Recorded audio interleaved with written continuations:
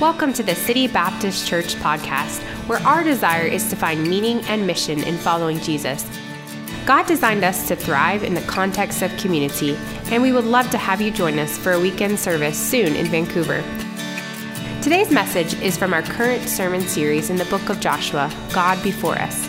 In this study, we will learn some helpful truths from God fulfilling His promise to the children of Israel, and how through following Jesus, we too can experience a life of promise and blessing.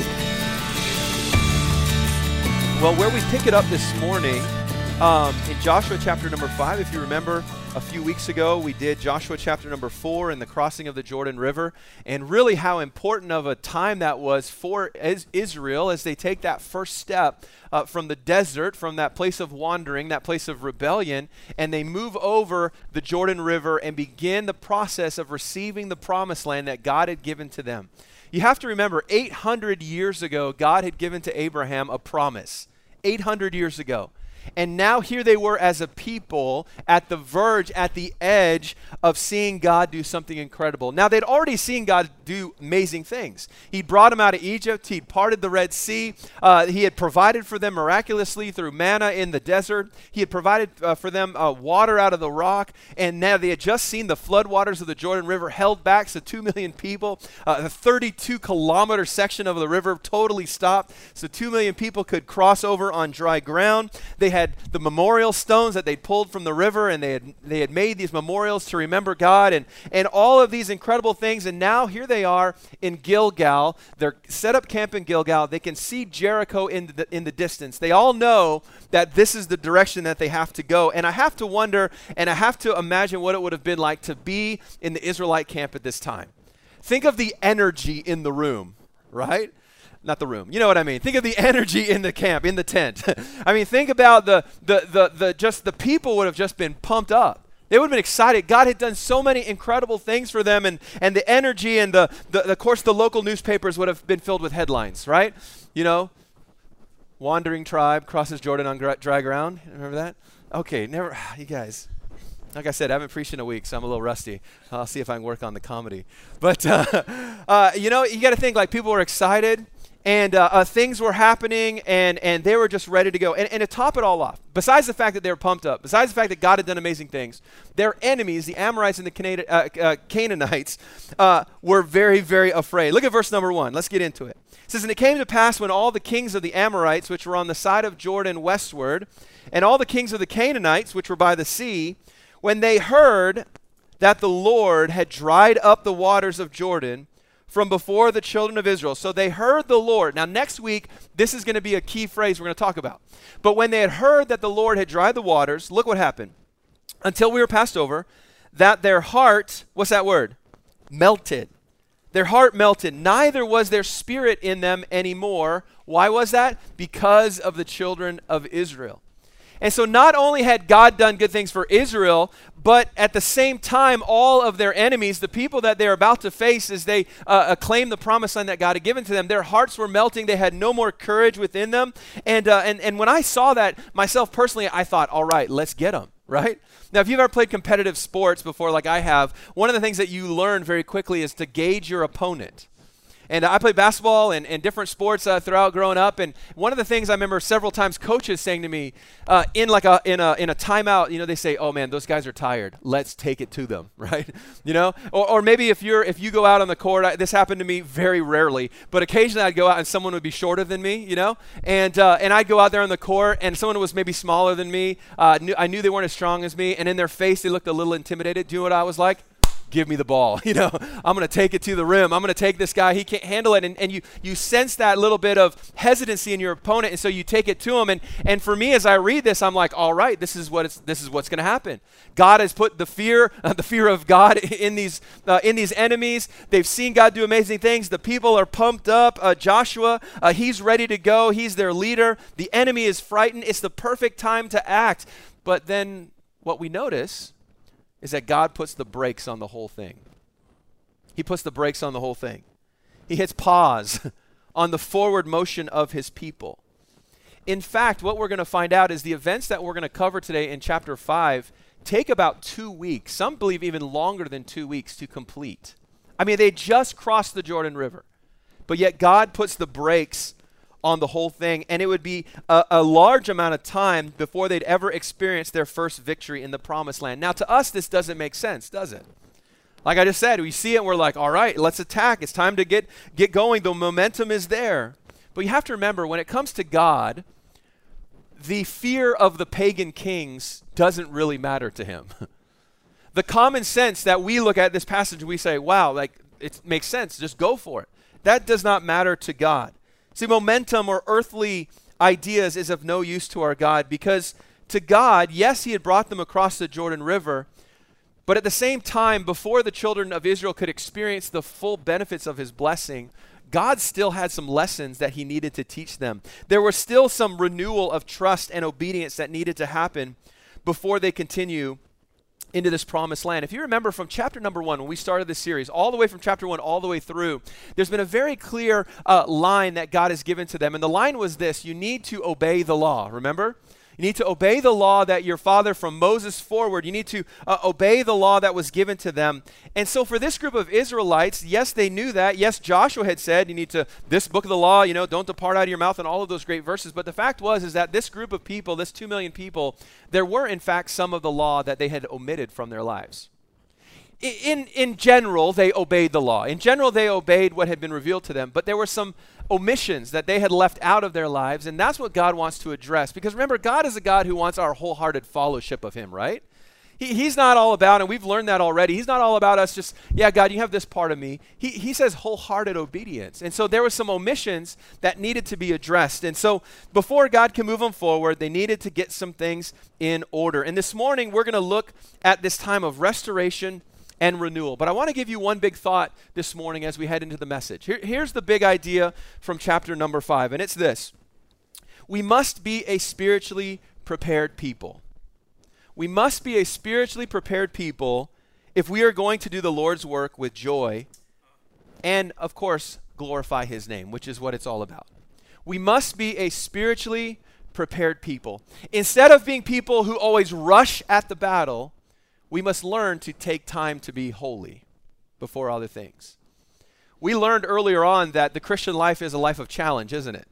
It's a life of difficulty ahead of us. We know that. We know that there's going to be battles to face. We know that we need to stand firm in times of adversity. But there's also something to be said for those moments of pause, that moment of reflection, to make sure that we are spiritually prepared for the battle that we face. Because sometimes when God gives us victories, we get confident, right? And we're like, man, I got this. I just overcame this sin in my life, and I just walked through that challenge with joy. And then the next challenge comes along, and we approach it. And sometimes we don't approach it in a spiritual way. We approach it in the flesh. And so we must be spiritually prepared people. So as we get into this passage, I just want to give a little bit of a disclaimer up front. I recognize that the subject matter we're going to talk about in the next few minutes might make some people uncomfortable. It might even make you laugh a little bit, the subject matter. And you'll see in a minute. Don't look at your Bibles. No.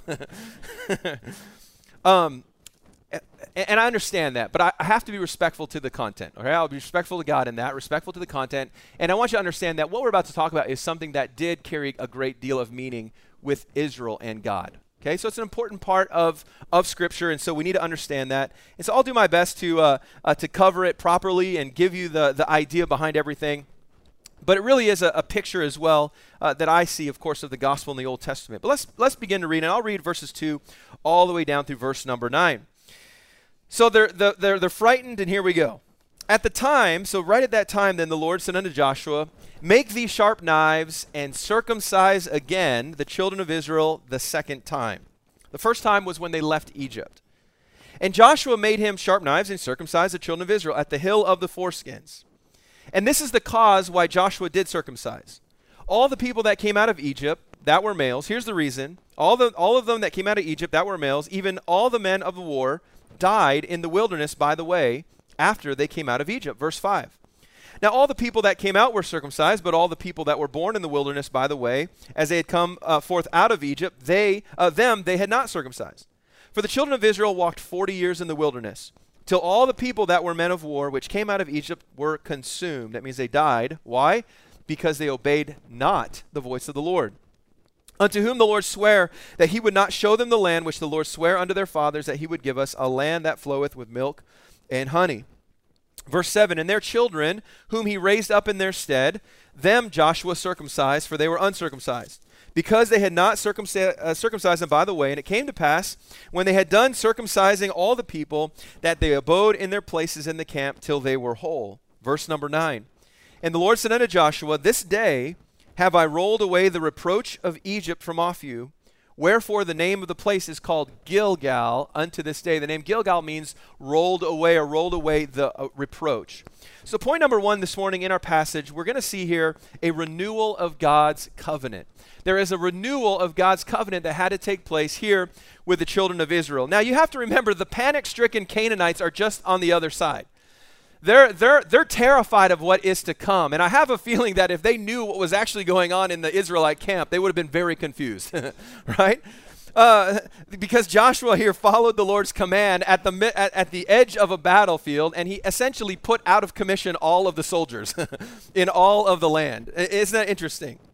Think about it. I mean, they're at the first real test of battle, but yet Joshua obeys the Lord, and he immediately carries out these orders that God gave to him to circumcise all of the men from that time. Now, if you look back in Genesis chapter 17, you don't have to go there right now, but Genesis chapter 17, verses 1 through 11, gives us an understanding of the significance of circumcision as a physical reminder of God's covenant with Abraham. It was something that was started with Abraham all the way back 800 years ago, and specifically it was given to him, to his descendants, as a connection point, as a physical reminder of the covenant that God had with his people. Now, for the 400 years that they were in Egypt, they did not practice this. They did not practice this. Interesting enough, many cultures in that they practiced this. In fact, the Egyptians did. But the children of Israel did not practice this through the 400 years during the time of their captivity. And so before they could even leave Egypt, this was something that had to take place. But here we are now after the 40 years. So what happened is they didn't practice it in Egypt. So that was the first time they had the circumcision of all the males as they were leaving Egypt. And then for these 40 years, they did not practice it. Of course, all those that had been before had all died and passed away, and they did not pass that down to their kids. And so all of those from the 40 years that came out did not have this mark of the covenant. And so God is saying to them, before you continue on, you have to keep this covenant that I made. You have to keep this going on that I set up with Abraham. You have not. And so before you can truly experience the promised land, they have to go through this. And the question is why is this so important? The reason that it's important is because in Genesis, you have to understand, it's not just some sort of like religious rite that people have to go through. It carried a deeper meaning within it. In Deuteronomy, it talks about the idea of not only is it a physical thing for them, for Israel back then, but it's also a spiritual idea, a spiritual principle of the circumcision of your heart. He even uses that term in Deuteronomy. And then for us today, of course, as New Testament Christians, the understanding is that God was trying to make a distinction with them as they were a people that were separated unto holiness and unto God directly. That was the idea. It was a physical reminder of that. Now, of course, today we say, well, what's the principle in that? Where's Pastor going to bring some application home, right? Where's he gonna bring this home for us today? Because it seems long ago and it seems distant from us. But in the New Testament, in Colossians chapter 2, and you just write down Colossians chapter 2, 6 through 14, and then write down verse number 20 as well. You don't have to turn there. I'll just sort of give you a brief overview. But in Colossians 2, and we covered this in our study of Colossians, the contrast is seen for what the Jews had this physical surgery, while believers today, what we have is we have an internal surgery that happens in our hearts. See, to the Jews, the surgery involved only a part of the body. Paul contrasted it with the Christian that we have a physical surgery where all the sins of the flesh are to be removed from us. Okay? See, when we understand this and we truly remove the sins of the flesh and we say, I'm separating myself unto God, what happens is that we then begin to have victory over sin in our lives. And so just as these Jewish men had to submit to God's will in this area, today as Christians, we must submit to God and to his will and yield to his spirit and allow him to make a difference in our lives. So the point is that as we desire to move forward in our own victorious Christian life, there has to be a moment of separation. And that's the reminder that's happening here. There's that removal. For them, it's that physical reminder. For us, it's the spiritual idea of that there's a removal of the flesh, that we're turning completely away from our sin. We're turning from our old ways, and we're turning completely to Christ, and we are dedicated to him. And so I'd encourage you with this. In 1 John 3:3, it says, "Every man that hath this hope in him purifieth himself, even as he is pure." And that's the big idea out of this, is that, listen, they had to walk through this covenant, this reminder, this thing that they had put aside. And the fact is, there was a time of consecration, of purification for them to go into the promised land, that they were actually fulfilling the covenant of God. And for you, I would encourage you with this. If you're truly going to move forward in your walk with God, there needs to be some separation from some sin. And so if you're living your life, it's like the Israelites. Man, they were obeying the law. They were primarily obeying what God had called them to do, but there was this one thing that they weren't doing, right? So God says, no, before we're going to move forward in this place of blessing, you need to make sure that everything is right, that we're that covenant person. And so for you today, there may be something that you're holding on to still. We've talked about this over the last few weeks. There may be a sin, a bitterness, something that you're holding on to. And maybe some pride in your life, in your heart, and you're like, you know what, I'm not gonna let it go. What I want to encourage you with today is that there needs to be that, okay, I'm gonna get this thing right. I'm gonna move forward in purity with God. And so the first thing we see there then is the renewal of God's covenant. This is during this time of pause. But then we also see a reflection on God's goodness. A reflection on God's goodness. Look at verse number 10. It says, "And the children of Israel encamped in Gilgal and kept the" what? What's that word there? The Passover. "And kept the Passover on the 14th day of the month at even at night in the plains of Jericho." Now here's an interesting thing. Not only did that time of circumcision of the males renew that covenant with God, but the law stated that if they had not gone through that covenant surgery with God, they could not partake in the Passover. So you see there's a couple of things happening here. So now that was all taken care of, now as a nation, for the first time in 39 years, they could have the Passover meal together. They had the Passover meal, of course, as we know, when they left Egypt. They had another one a year later at Mount Sinai, but for the last 39 years as a nation, they had not been keeping this feast of the Passover. And so for the people, you have to think about it. An entire generation was raised without witnessing the Passover feast. Now, the Passover feast is very, very important to Israel. Very, very important. For us as Christians, it's very important to us because of what it pictures of what is to come. But for them, it was very important because it was a time specifically intended to point the people's hearts and their minds back to the Lord's miraculous deliverance out of slavery in Egypt. Think of how amazing it would have been to be at that first Passover celebration in the Promised Land. Sometimes it's good just to sit and just put ourselves in that picture. Think about it. Think of yourself as a 32-year-old man or woman, And as Joshua commands the people and says, we are going now that this thing is done, we're going to celebrate the Passover together. And you saying, man, I've heard about that. I wonder what that's all about. And that first time that you gather with your family, and maybe there was someone there who was under the age of an adult, so maybe they would have been 5 or 6, when you had that last Passover at Mount Sinai. And they're there and they're like, man, I remember doing this. I remember doing this when I was just a little kid. And they had lasted through the time there in the wilderness. Of course, Joshua was one and Caleb was the other who had lived through that whole thing. And imagine as they were there and trying to remember all what took place, and then as they told the story of how God had spared the firstborn son from death if they were to kill the sacrificial lamb and to take the blood of the lamb and to paint it on the doorposts. And as that death angel passed through Egypt, when it saw the blood, right, I'll pass over you. And that great representation of us, of how our redemption is found in Christ and in his sacrificial death for us. And that when that time of death comes, that times of eternal reckoning comes, that God sees in us Jesus Christ and he passes over us and we can then enter into eternal life.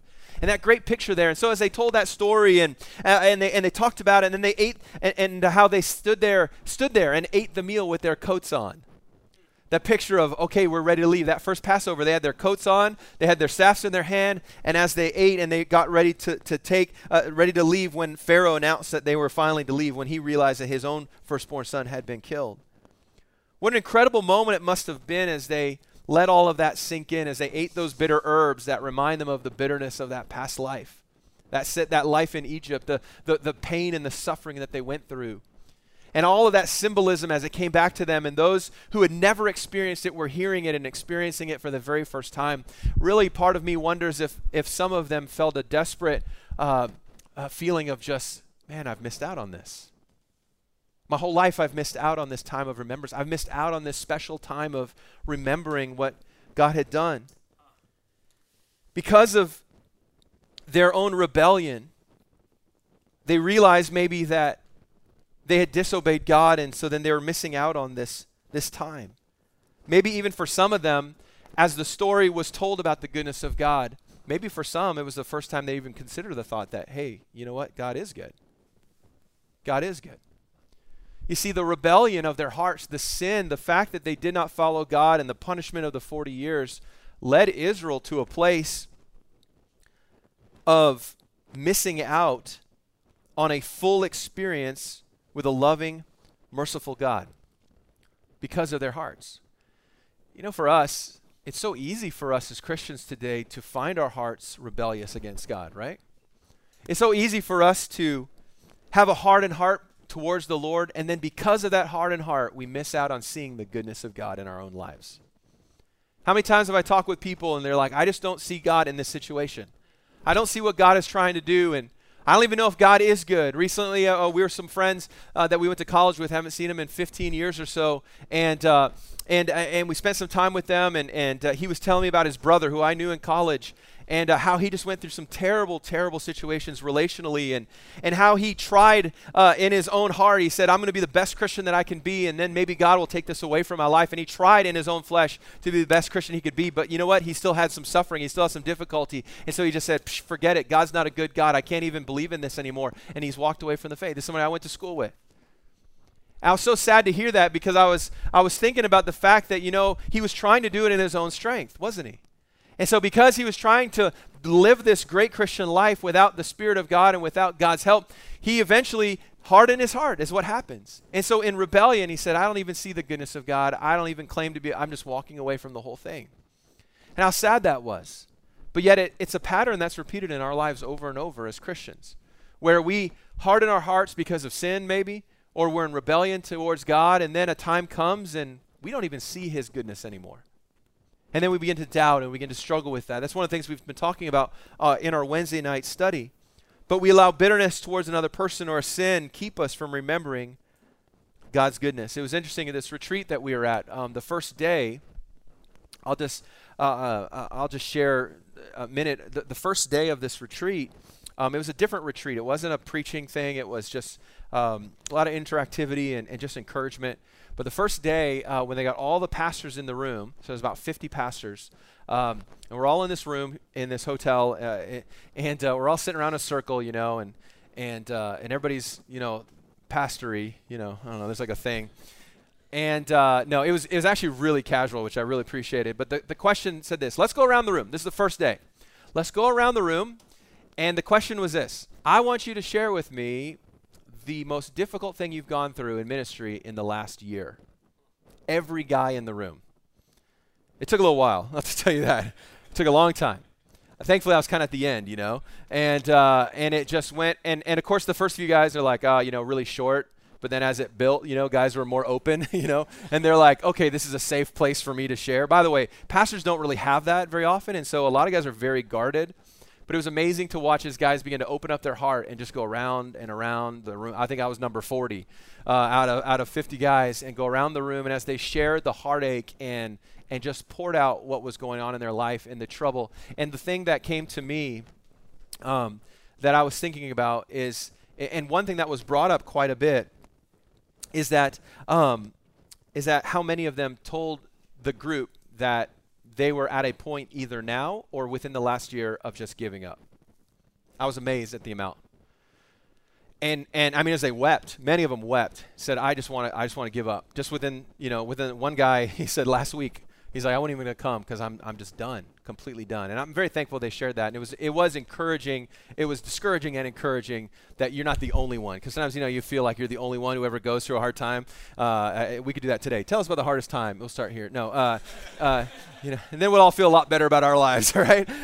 Because you know what? We all have unique challenges and difficulties. But even within leaderships, people who we look to for spiritual leaders, there are great moments of we just don't see the goodness of God. We just don't see it. And we need to return to that. We need to have those moments of remembrance. And that's what we see here. This time of Passover was reminding them of the goodness of God, reminding them that God was strong to save Israel. He was strong to bring them out of Egypt, and he is strong to save us. He's strong to give us new life in him. That we no longer have to walk in bondage to sin. Romans 6:14 tells us, for sin shall not have dominion over you, for ye are not under the law, but under grace. How is that possible? The goodness of God and his strength and his desire to work in our lives in our behalf. And so we see Israel going through this time of remembrance, and they observe the Passover. But then something else happens that for many of them would have been a very unique and first experience in verse number 11. And they did eat of the old corn of the land. Now that doesn't mean it was bad. Gross. No, it was like a roasted kind of a corn. It was a term from that day. So they did eat of the old corn of the land on the morrow. So the next day after the Passover, and they did Passover in the evening the next day, unleavened cakes and parched corn in the self same day. Now to us this doesn't seem like a whole grade of a meal. But verse number 12, here's why it would have been so amazing to them. And the manna ceased on the morrow, after they had eaten of the old corn of the land. Neither had the children of Israel manna any more, but they did eat of the fruit of the land of Canaan that year. Now this is just an interesting thought here. You got to think, for 40 years God had provided manna for his people. Now manna was a small, they said it was like the size of a seed. It was sort of like had a honey taste wafer to it. And God used this to provide for his people miraculously through their time in the wilderness. And so what would happen is every morning when they would get up, there would be this manna strewn all over the place. And so they would go and they would collect enough just for that day. Some of you remember that. If they collected more and tried to store it up, it would go bad. But every morning, and the idea was God was teaching them to trust them day by day by day. And God is saying, trust me every day for your daily needs. Trust me every day. That's why he said, don't store anything up. Just on the last day, to cover the Sabbath, they could store things up. But every day for all of that time, God provided for his people for manna. So you got to think about it. There were people there who had never had anything else but manna. So to them, some old corn and some what do you say there, parched unleavened cakes to go into the land of Canaan. And you got to think, as they would have crossed over, I'm assuming and I think correctly, that a lot of the villages along the Jordan River would have sort of vacated as they came over. There would have been a lot of food. There would have been a lot of options for them. And as they had this meal together, and as they began to taste it, and maybe something new for them, they were beginning to get just a taste of what the promised land would give to them. All the way back in Deuteronomy chapter 8, verse number 7, for the Lord thy God bringeth thee into a good land. This is a description of it. A land of brooks of water, of fountains and depths that spring out of valleys and hills. A land of wheat and barley and vines and fig trees and pomegranates. A land of oil, olive, and honey. A land wherein thou shalt eat bread without scarceness. Thou shalt not lack anything in it. A land whose stones are iron. Out of those hills thou mayest dig brass. What an amazing place that was described to them. And now they're beginning to experience it for the first time. And so they have this meal. Then it says, as soon as they ate of the old corn of the land, or they began to eat there of Canaan, it says that immediately by the next day the manna stopped. Just like that. The manna stopped. Just as quickly as God started it, he stopped it. Again, showing that it was a special, unique, miraculous provision of God. Isn't it interesting sometimes you don't recognize God's work in your life until it's gone? Right? You don't recognize the blessings that you have of life until somehow it's gone. You don't recognize the joy of a healthy body until it's gone. I think that's what they would have experienced. They said, wow, what an amazing place. And boom, it's gone. Wow, well, God really did do something special. Maybe some of them thought that this is just how the world worked. Manna every day. It says the whole world wide. That's how it is. No, it was a special thing from God. I'm going to point out a couple thoughts from this. This is interesting. God only stopped the manna once they were in the land that he had promised, along with those fruitful blessings. He didn't stop it until they were in it. He did not cut it off while they wandered in the wilderness. He continued to provide for them even though they despised it. Even though they complained about it, God wouldn't let them starve. He does that for us today too. Even though sometimes we despise him, sometimes we don't understand him, we complain, he continues to provide.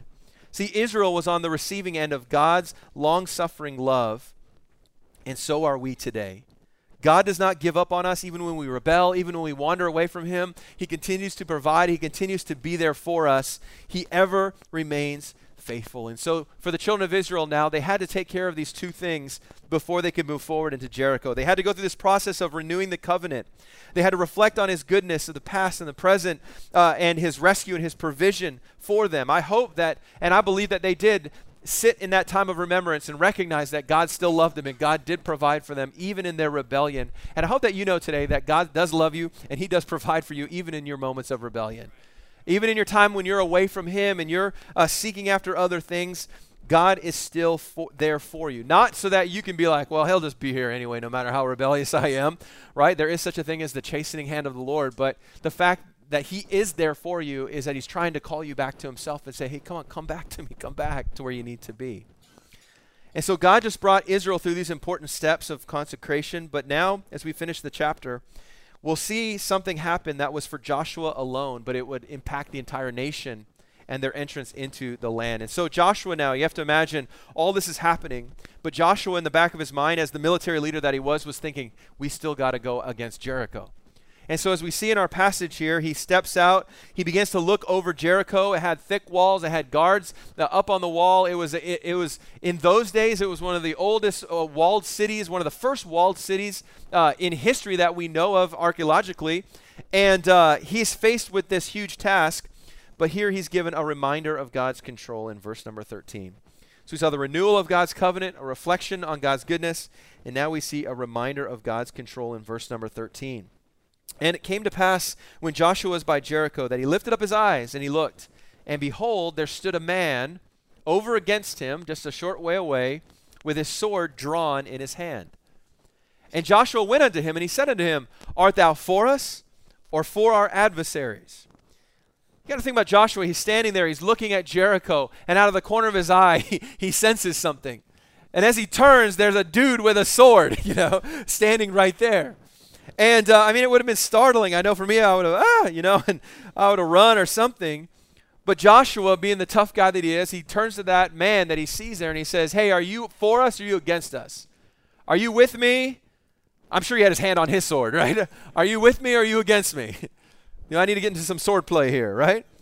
Well, then this soldier answers him in verse number 14. And he said, nay, that means neither is what it means. So it's not really on either side. He says, but as captain of the host of the Lord. Wait a second. The captain of the host of the Lord is standing right there. Am I now come? Look what Joshua did. Joshua fell on his face to the earth and did worship and said unto him, what saith my Lord unto his servant? And the captain of the Lord's host said unto Joshua, loose thy shoe from off thy foot, for the place wherein thou standest is holy. And Joshua did so.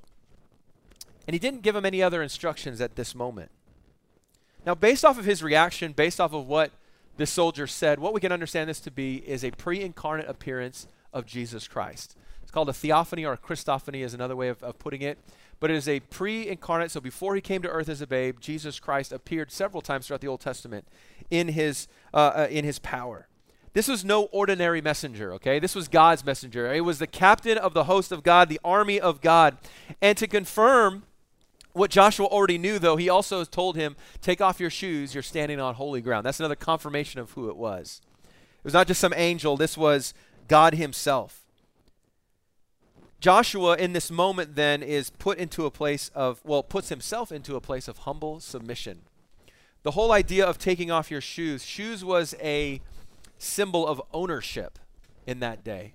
And so to remove your shoes from off your feet and to fall in worship is a position of humility. It's a position of submission to the one that you're there. And so we see Joshua humbly worshiping the Lord at this time. And I want to point out that we see here a very important leadership lesson from Joshua.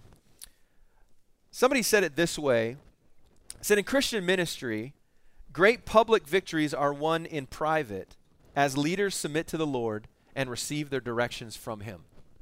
I thought that was a great summary of what's taking place here. We get an insight into a private moment with Joshua and the Lord, but yet when it comes to life, most of the greater victories are won in private. See, when Joshua met the Lord, he discovered that the battle was the Lord and that God had already overcome the enemy. This is what he's about to learn. And we'll see that as we transition to the next chapter as well next week. All that Joshua had to do was obey and listen to God's word and obey orders, and God would do the rest. God had already given Jericho to Israel, and what Joshua is learning here is that he just needs to submit himself to God and trust God, and then he'll see God do something amazing. He just had to step out by faith and claim the victory. Hudson Taylor, who was a missionary to China and did some incredible things for the Lord years and years and years ago, he said this, when it comes to serving the Lord, he said, begin with God. There's three ways. What he was saying, he's saying there's three ways to approach God. He said the first thing is to make a bunch of plans and just to go for it. The second way is to make a bunch of plans and then say, God, would you bless my plans? And then he said, but this is the way to do it. Begin with God. Before all things else. A pastor that I like to listen to, he teaches a lot on preaching, and he says before anything else, his phrase is always this. He says, preaching always starts with prayer. Before you prepare, before you read, before you do anything, it starts with prayer. And for us, whatever it is in life, it has to start with God. So Hudson Taylor said, begin with God, ask his plans, and offer ourselves to him to carry out his purposes.